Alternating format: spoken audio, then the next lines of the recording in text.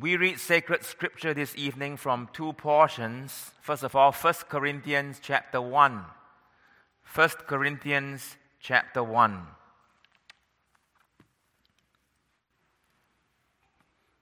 Picking up our reading at verse 17 and reading through to the 5th verse of chapter 2. The topic being preaching.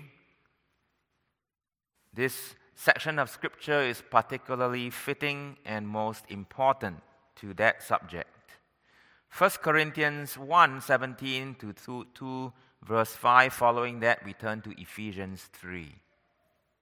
This is God's inspired word.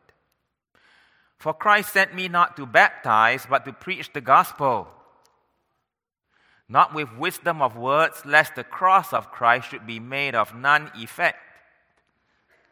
For the preaching of the cross is to them that perish foolishness, but unto us which are saved it is the power of God. For it is written, I will destroy the wisdom of the wise, and will bring to nothing the understanding of the prudent.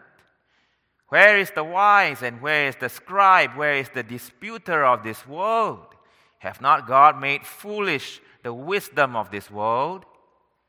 For after that, in the wisdom of God, the world by wisdom knew not God. It pleased God by the foolishness of preaching to save them that believe. For the Jews require a sign, and the Greeks seek after wisdom, but we preach Christ crucified.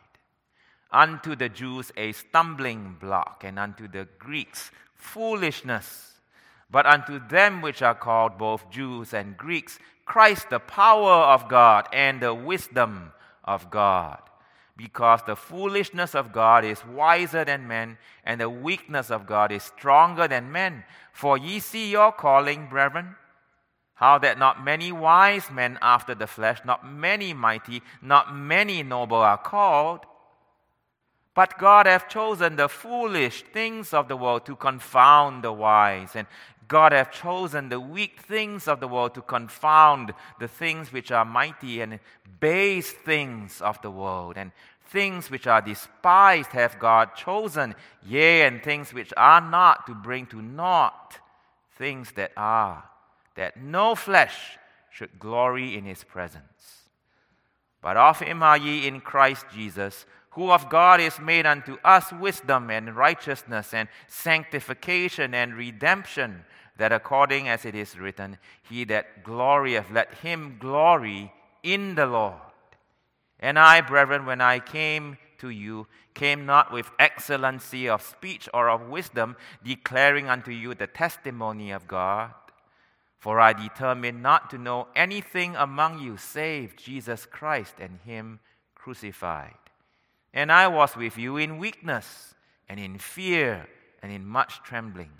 And my speech and my preaching was not with enticing words of man's wisdom, but in demonstration of the Spirit and of power, that your faith should not stand in the wisdom of men, but in the power of God. So far we read from this portion of Scripture.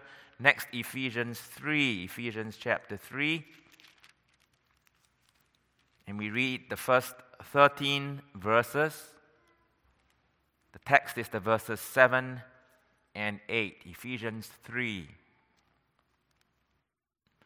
For this cause, I, Paul, the prisoner of Jesus Christ for you Gentiles, if ye have heard of the dispensation of the grace of God, which is given me to you word, how that by revelation he made known unto me the mystery, as I wrote afore in few words, whereby when ye read, ye may understand my knowledge in the mystery of Christ, which in other ages was not made known unto the sons of men, as it is now revealed unto his holy apostles and prophets by the Spirit, that the Gentiles should be fellow heirs of the same body, and partakers of his promise in Christ by the gospel, whereof I was made a minister according to the gift of the grace of God given unto me by the effectual working of his power.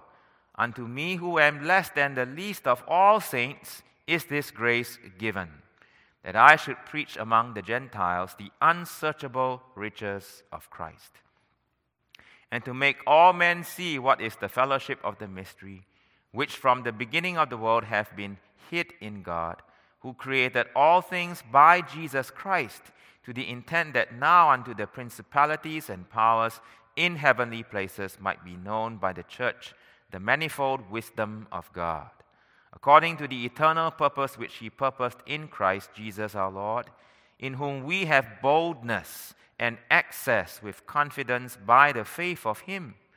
Wherefore I desire that ye faint not at my tribulations for you, which is your glory. The text is verses 7 and 8. Let me read that once again.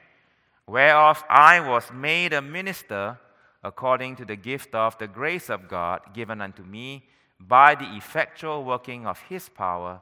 Unto me, who am less than the least of all saints, is this grace given, that I should preach among the Gentiles the unsearchable riches of Christ. May he bless the reading of his word.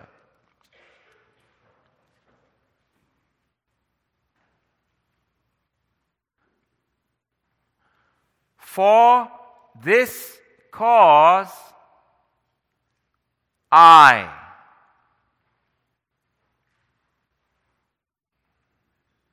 Beloved congregation, the apostle is about to begin a prayer in verse 1 of Ephesians chapter 3 when very abruptly and without announcement, a whole new line of thought and speech emerges. Now he does eventually get to that prayer and you will recognize it. The beginning of it is found in verse 14. For this cause I. That's verse 14, that's how it begins. Just like verse 1, for this cause I, and then later on, bow my knees unto the Father of our Lord Jesus Christ. That, of course, introduces his prayer. But now here in verse 1, it is, for this cause I, Paul, the prisoner of Jesus Christ, for you Gentiles.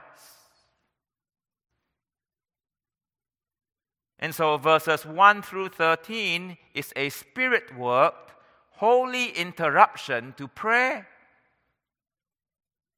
And not only a holy interruption to prayer, it is also a holy interruption to a pattern that's emerging with how Paul is teaching the Ephesian Christians in this book of Ephesians. Chapter 1, verses 1 through 14 is doctrinal. There's a pattern of doctrine followed by prayer. The first half of chapter 1 is doctrine. The doctrine of the salvation of the triune God. God the Father choosing and electing and predestinating. God the Son redeeming. And God the Holy Spirit sealing his people with his Spirit. And then prayer in the verses 15 and following in chapter 1. Doctrine followed by prayer. Then chapter 2. The entire chapter 2 is all about doctrine. The doctrine of the amazing grace of God. The grace that saves. It's also the grace that reconciles. The first half of chapter 2 calls attention to how that amazing grace reconciles us vertically to God.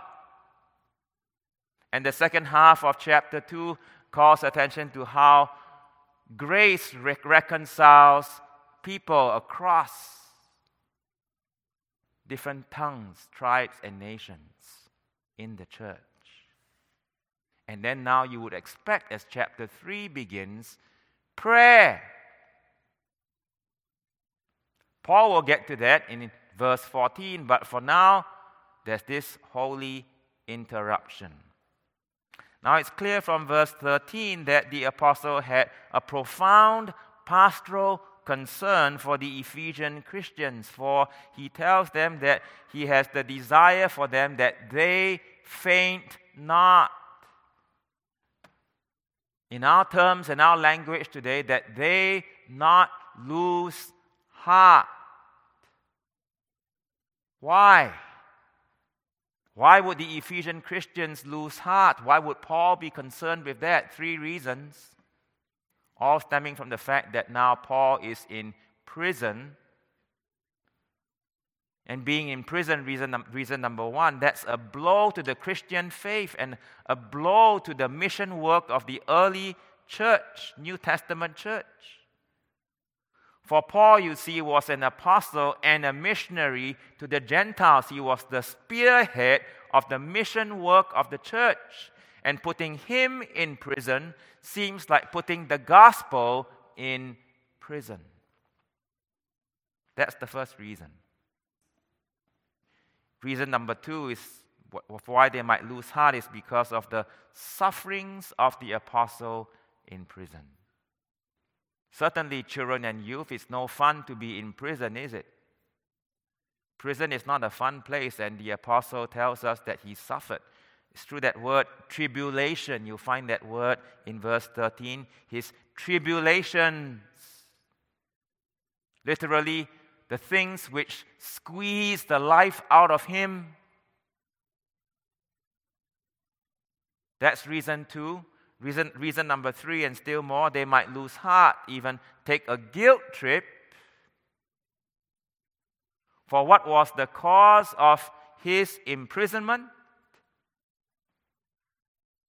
Well, Paul had been with one called Trophimus, the Ephesian. He had been with one of them in Jerusalem when he was falsely accused of bringing him into the temple. See that in Acts chapter 21. So Paul tells them, don't lose heart, because the sufferings of mine are for your glory.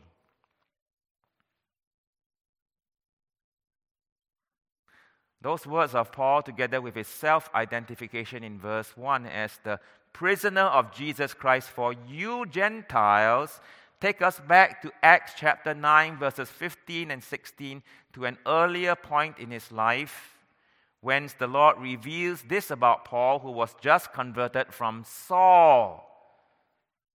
Saul, the persecutor of Christians, who was on his way to Damascus to arrest and persecute Christians. We read in God's word, but the Lord said unto him, go thy way, for he, Saul, is a chosen vessel unto me to bear my name before the Gentiles and kings and the children of Israel, for I will show him how great things he must suffer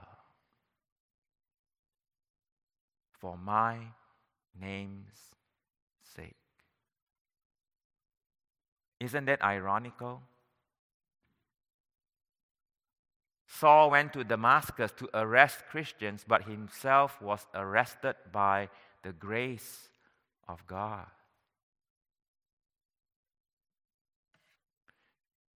Grace that called him to the Christian faith. Grace that also called him into the ministry of the gospel.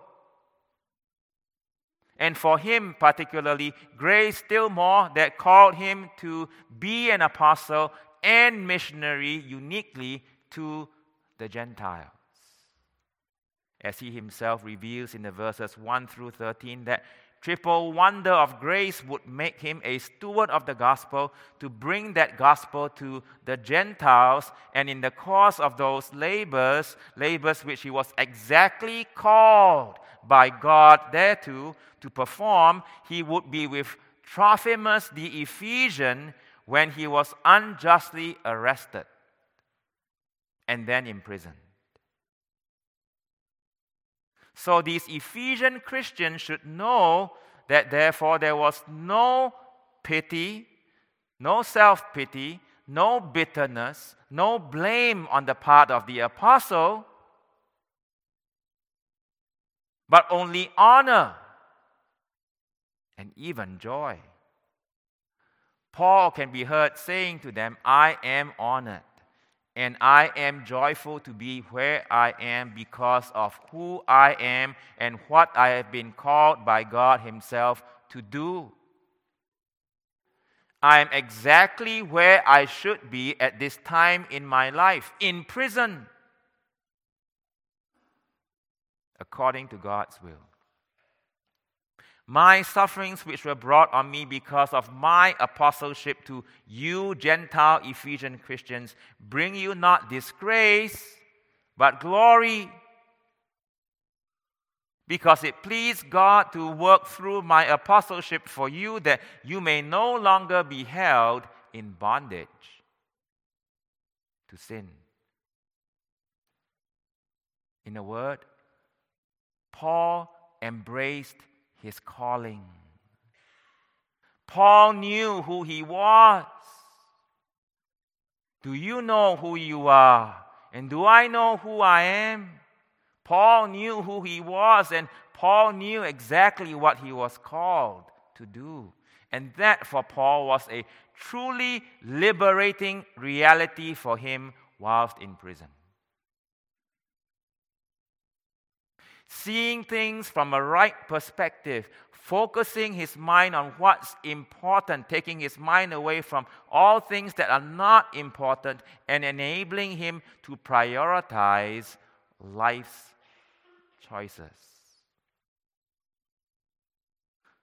Accordingly, then, his sufferings on account of his calling from God to them should not create a loss of heart for them, but instead are truly for their glory.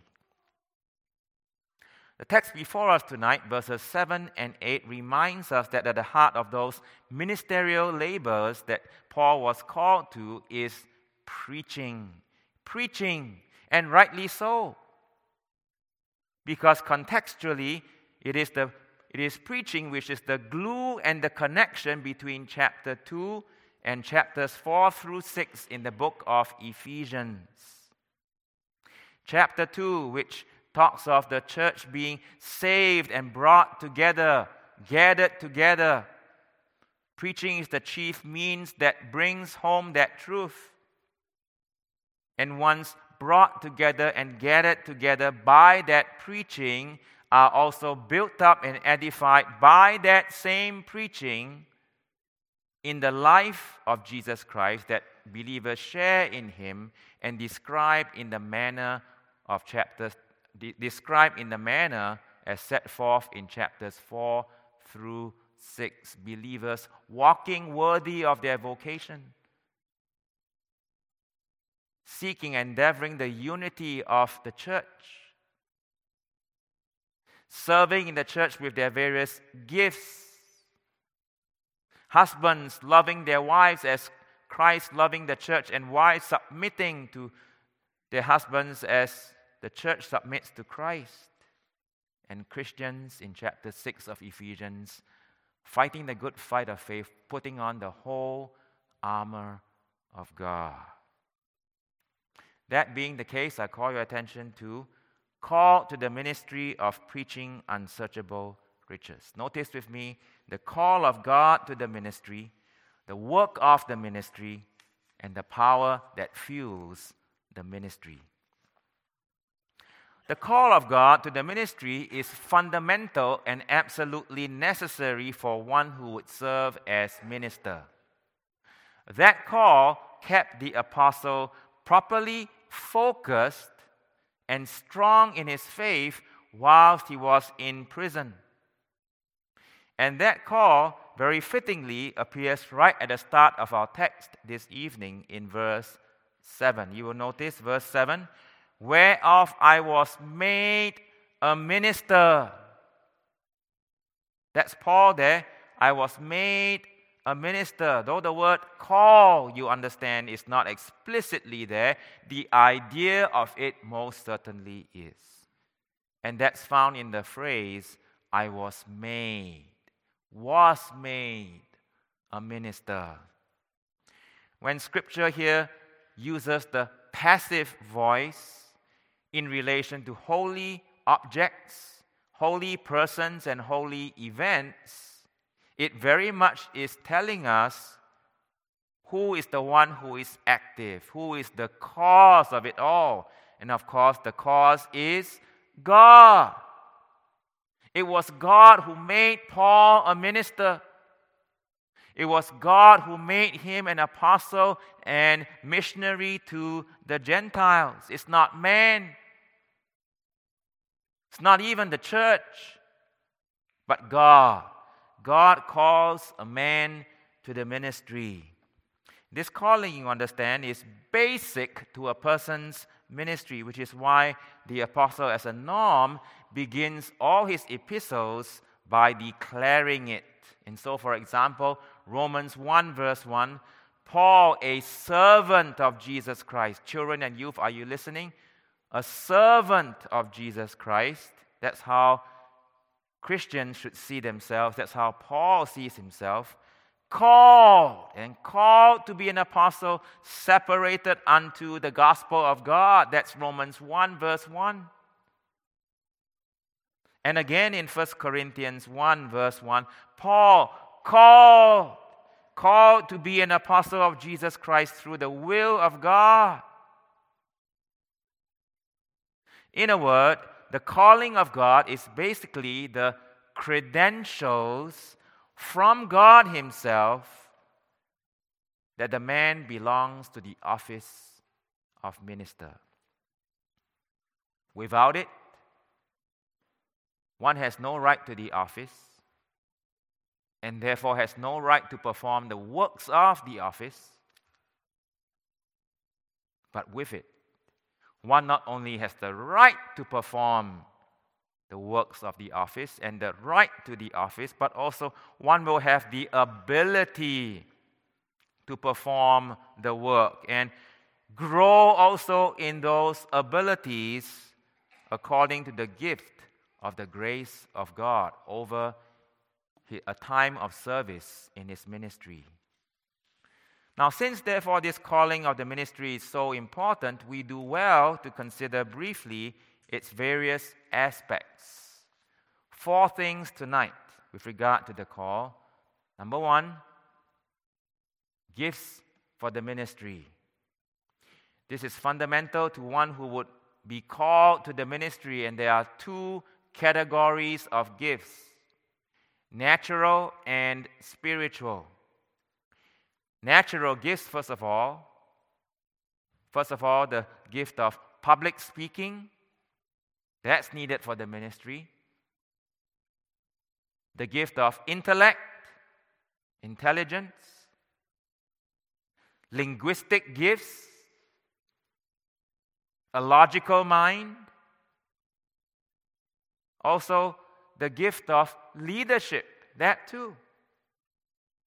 And to be sure, they don't all have to be top-notch, top-quality, top-level gifts. As in our children and youth getting A's for their classes. A B would do. Paul himself indicates in not so many words in 1 Corinthians 1 that he was a B kind of public speaker, not an A one. And that's fine. So natural gifts, but even more important than natural gifts is spiritual gifts. What spiritual gifts? Youth, young people and young adults, did you see that great spiritual gift staring you at the face in the text this evening? All of us, did you see that great spiritual gift, that most important one? Listen. Paul describes himself as less than the least of all saints. Not even the least of all the saints, but less than the least. A speck of dirt. Nothing more. That's Paul. That's how he views himself. Yes, the spiritual gift is humility. How much humility is needed in the work of the office, in any leadership position, and most certainly in the position of the minister. Great humility is needed. Great gentleness is needed. as David confesses in Psalm 18, the Lord's gentleness have made him great in Psalm 18. And gentleness there means this, that a person, God in the case of David, God comes down to David's level, reaches down to his level and scoops him up, lifts him up from the depths, out of the depths.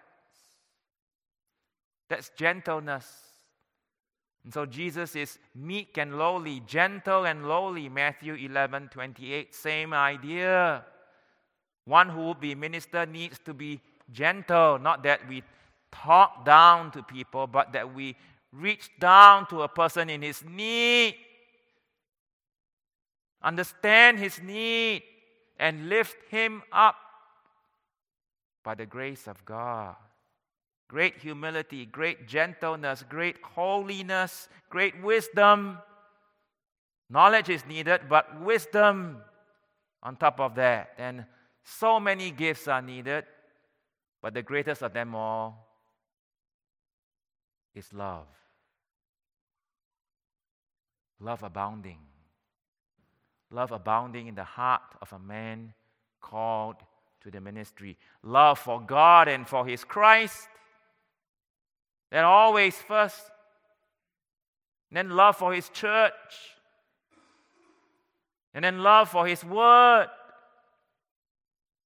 So love to bring that word to the church, the people. Those be the gifts for the ministry. Then number 2, he who will be called to the ministry must meet the qualifications of Scripture.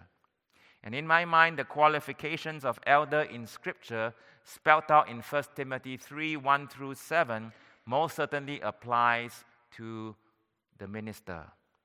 Let me read those verses. A bishop then must be blameless, the husband of one wife, that is a one-woman man, vigilant, sober, of good behavior, given to hospitality and apt to teach.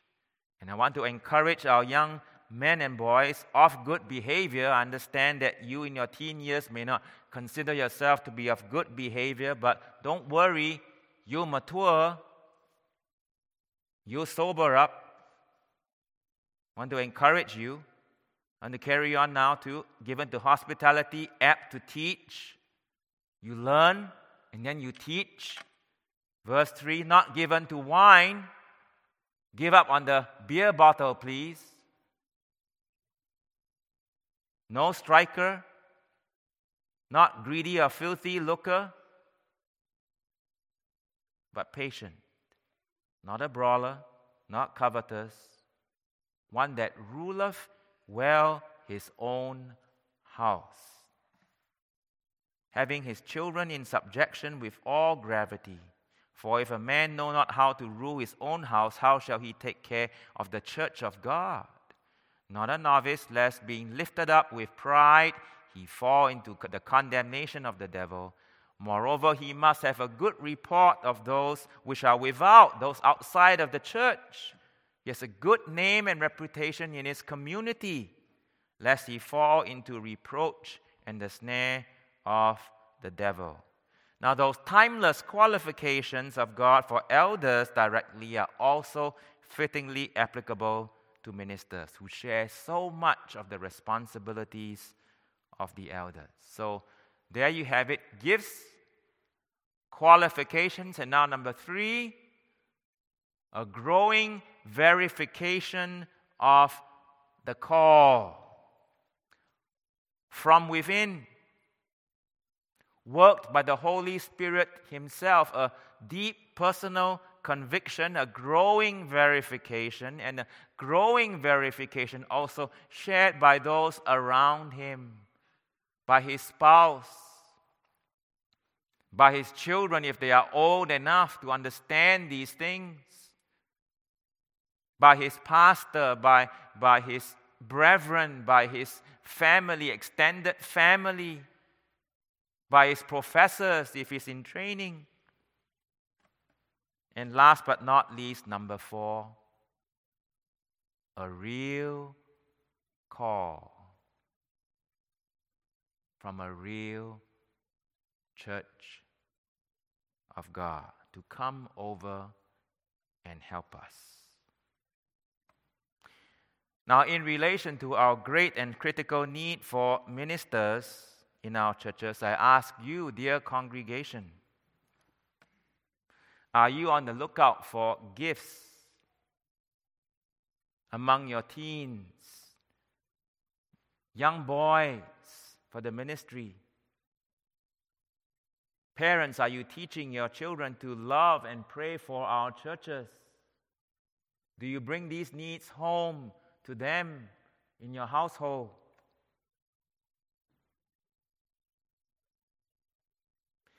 Do you recognize these gifts, some of these gifts, and encourage these gifts to be developed among your children, your youth, your boys? Do any of our young fathers have ministerial gifts and qualifications? It's not too late to start. I went to seminary at age 33. It's not too late to start. I wasn't the oldest either to start. But really this, and at bottom this, do you consider the ministry to be something desirable for yourself and for your sons whom you love, and for extended family, nephews, people who you care about? Do you consider the ministry something that is truly desirable in your heart of hearts? Hold on to that question and hold on to answering that question, and then answer that question later on when I ask it yet again after the second point of the sermon, the work of the ministry. Consider now with me the work of the ministry, and the main work of the ministry is, of course, preaching. That's implied in Ephesians chapter 3, but it's rather explicit in 1 Corinthians 1. That's why I picked 1 Corinthians 1 to read. Verse 17, Paul tells us, "For Christ sent me not to baptize, but to preach the gospel." It's preaching. The preacher's main work is preaching. The minister's main work is preaching, but there are other works he is called to perform as well, all in relation to it. Now, to be sure, proper works of the ministry do not include, number one, socializing with others, two, playing golf or tennis or other sports with others.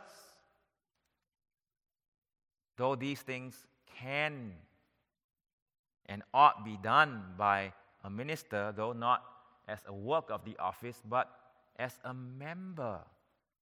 Don't forget that too. Your minister is a member of the church, so that he shares also organically in the life of the congregation, in the interests of the congregation as well, and gets to know the congregation more also from this dimension of socializing and fellowshipping and mingling with the congregation. Don't forget that ministers are members of the church. But to be sure, these are some of the other works of the ministry. Administering the sacraments, that's the title given to our ministers, minister of word and sacrament. Providing biblical counsel and guidance where needed, that too. Going house to house with visits, going to hospitals with visits. Teaching catechism, teaching, leading Bible study, and as well other pastoral labors. And all of this tells us that the main work of preaching of the minister is and must be done in the context of him being your pastor. The minister is the pastor and under shepherd of a certain particular flock. And that means that he must know his sheep.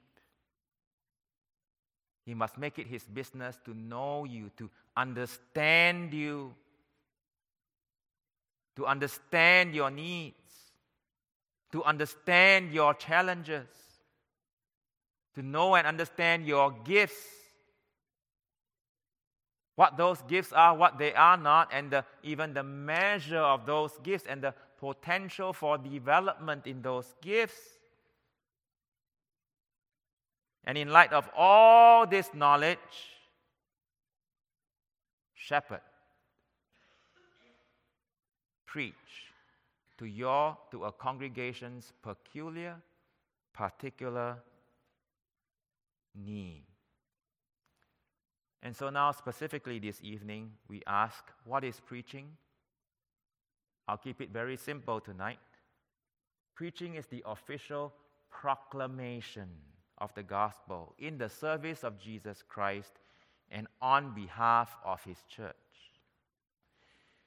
The meaning of the word is to herald, to deliver God's message, the King's message. It's just as angels who are messengers of God, bringing a message from God. The preacher, the minister, heralds God's message to His people. He delivers the message. It's not his message per se, it's the King's message. To preach is to herald, in the original, to keruzo. And that, you understand, is different from evangelizo, which is also translated preach in the King James. In Acts chapter 8, verse 4, therefore they that were scattered on account of persecution, scattered abroad, went everywhere preaching the word.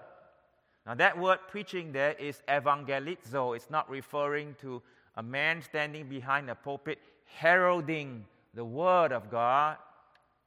It's referring to members of the church. You echoing what you hear. That's the witness of the word. You echo what you hear. And echo is not exactly the original sound. It's close to it. The heart and essence of it is the same. But the echo of that word is such that you give expression to the gospel in your terms, in your language, to that particular neighbor and that particular person with your particular knowledge. That's evangelizo. The scattered and persecuted saints of Acts 8 verse 4 were only and zealously exercising their calling given by Jesus to them shortly before His ascension into heaven. And that is the Great Commission, that the New Testament believer and church, we are called to be witnesses unto Him in Judea, in Samaria, and unto the uttermost parts of the world. Missions and evangelism, therefore, is a very important task of the New Testament church, and preaching supports it, and that witness also must support the preaching. Works both ways. To herald or preach the gospel is to proclaim officially the message of God. And here that message is described this way in the text as the unsearchable, that is, unfathomable riches of Christ. Ministers bring Christ. And that all by itself tells us that there are unsearchable riches. Christ, His name, His person, His works, heart of which is His cross. Christ, the divine Word incarnate, is infinite, and therefore is for the preacher and for any man also thoroughly unsearchable. And so that means that the message that the preacher brings has to be given by the King Himself. Knowledge of and insight to the Word of God needs to be given, and given through much prayer and study and by His Spirit. There is simply no other way. Because these are unsearchable riches, unfathomable, infinitely deep riches we speak of here.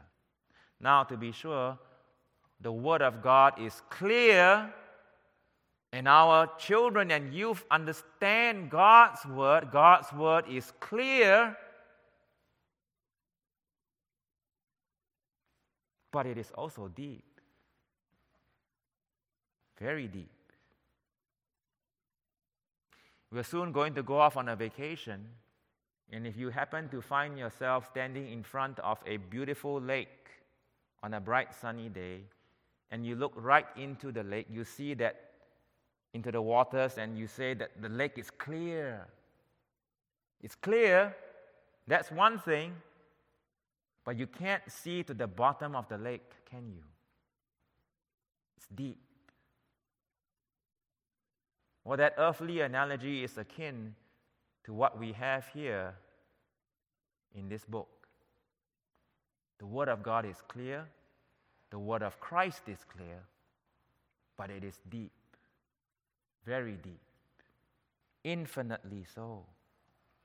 The wonderful truths and golden nuggets of the Word are revealed in Scripture and give God the glory, and God Himself needs to give that to the minister.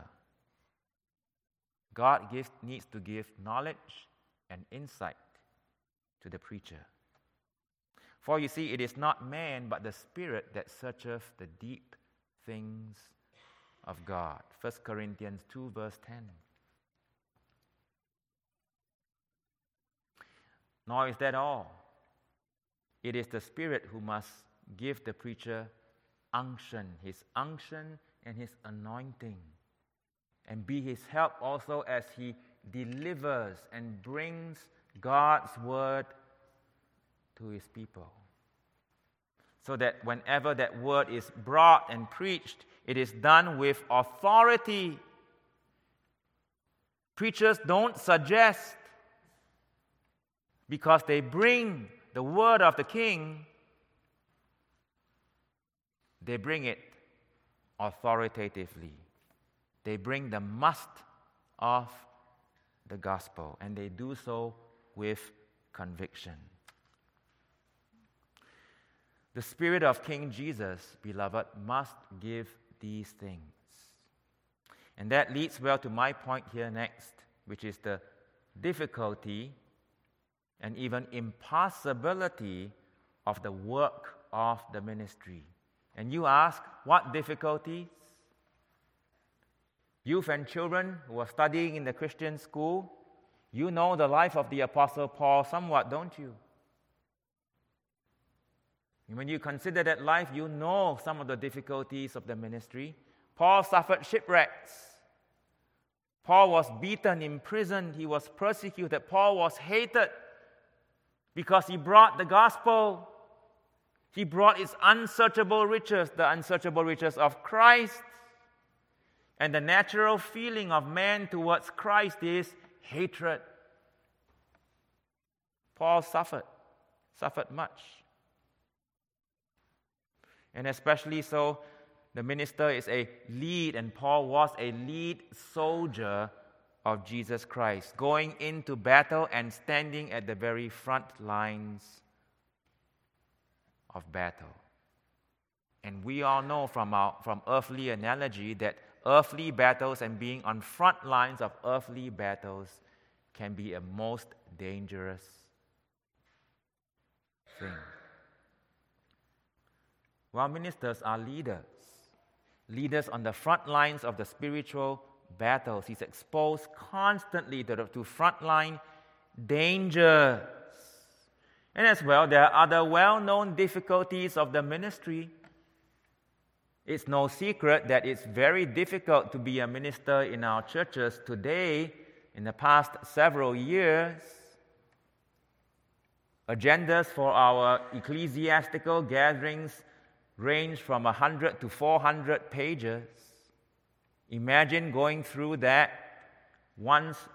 3 times a year for some 4 5 times a year.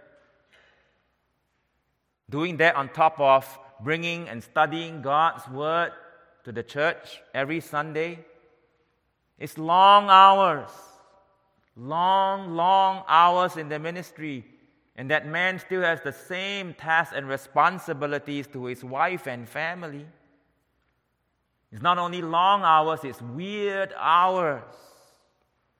Awkward labor. Sometimes ministers are on call 24/7. You never guess what some ministers are doing and where they're at on a Sunday morning at 3 in the morning. You could never guess that, where men and ministers can be. And besides that, ministers live their lives with their families in a glass house. Everyone knows what the minister is up to. And he's a public figure. And he's expected to know the names of everyone. He is expected to know everyone when he doesn't. And yes, there are surprises in the ministry as well that he must be prepared for. He must be prepared for anything and everything that comes his way. But at the same time, he's just like you, with your same passions and weaknesses. So now we face the question again. Do you consider the ministry a desirable thing for yourself, for your sons, for your loved ones, for those you care about? Do you still consider that a desirable thing? These labors are well nigh impossible at times, and the burden at times crushing, simply crushing.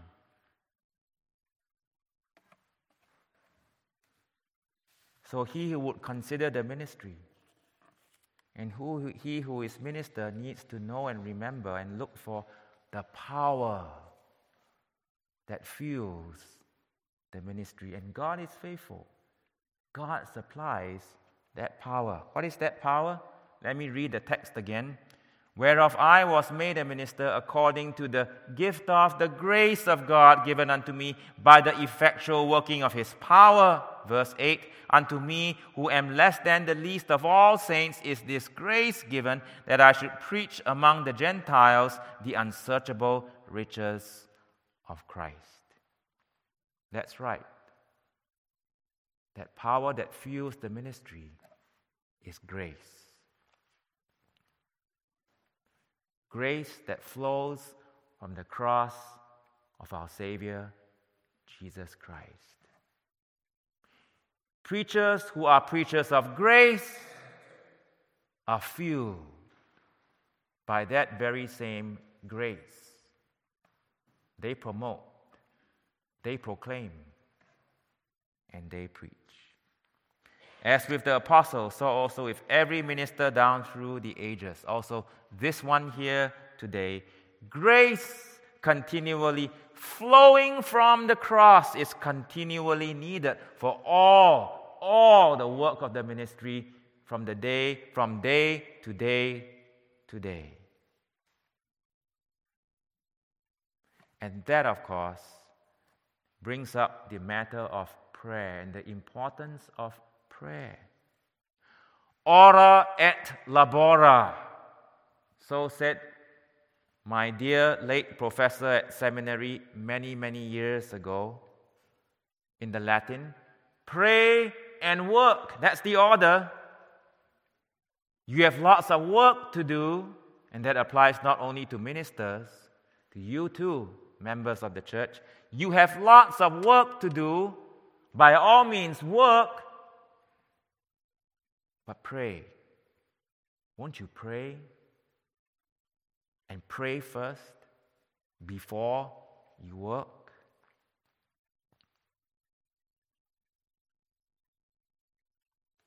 And so ministers pray. They do for themselves. But because even the great Apostle Paul asked for prayers from the Ephesian church for him, see Ephesians 6 verse 20, I too make the same request of you. For me, for your pastor, for all my colleagues, and for all faithful ministers. Pray. Pray for us. We are in great need of your prayers. Pray that we may be effective instruments in His hand, sharp instruments, always ready for use, and not blunt instruments, to build up the people of God in love, to build up His church here on earth. Pray, and in the way of prayer, may the Lord Himself grant blessing to us all and glory to His great name through us. Amen.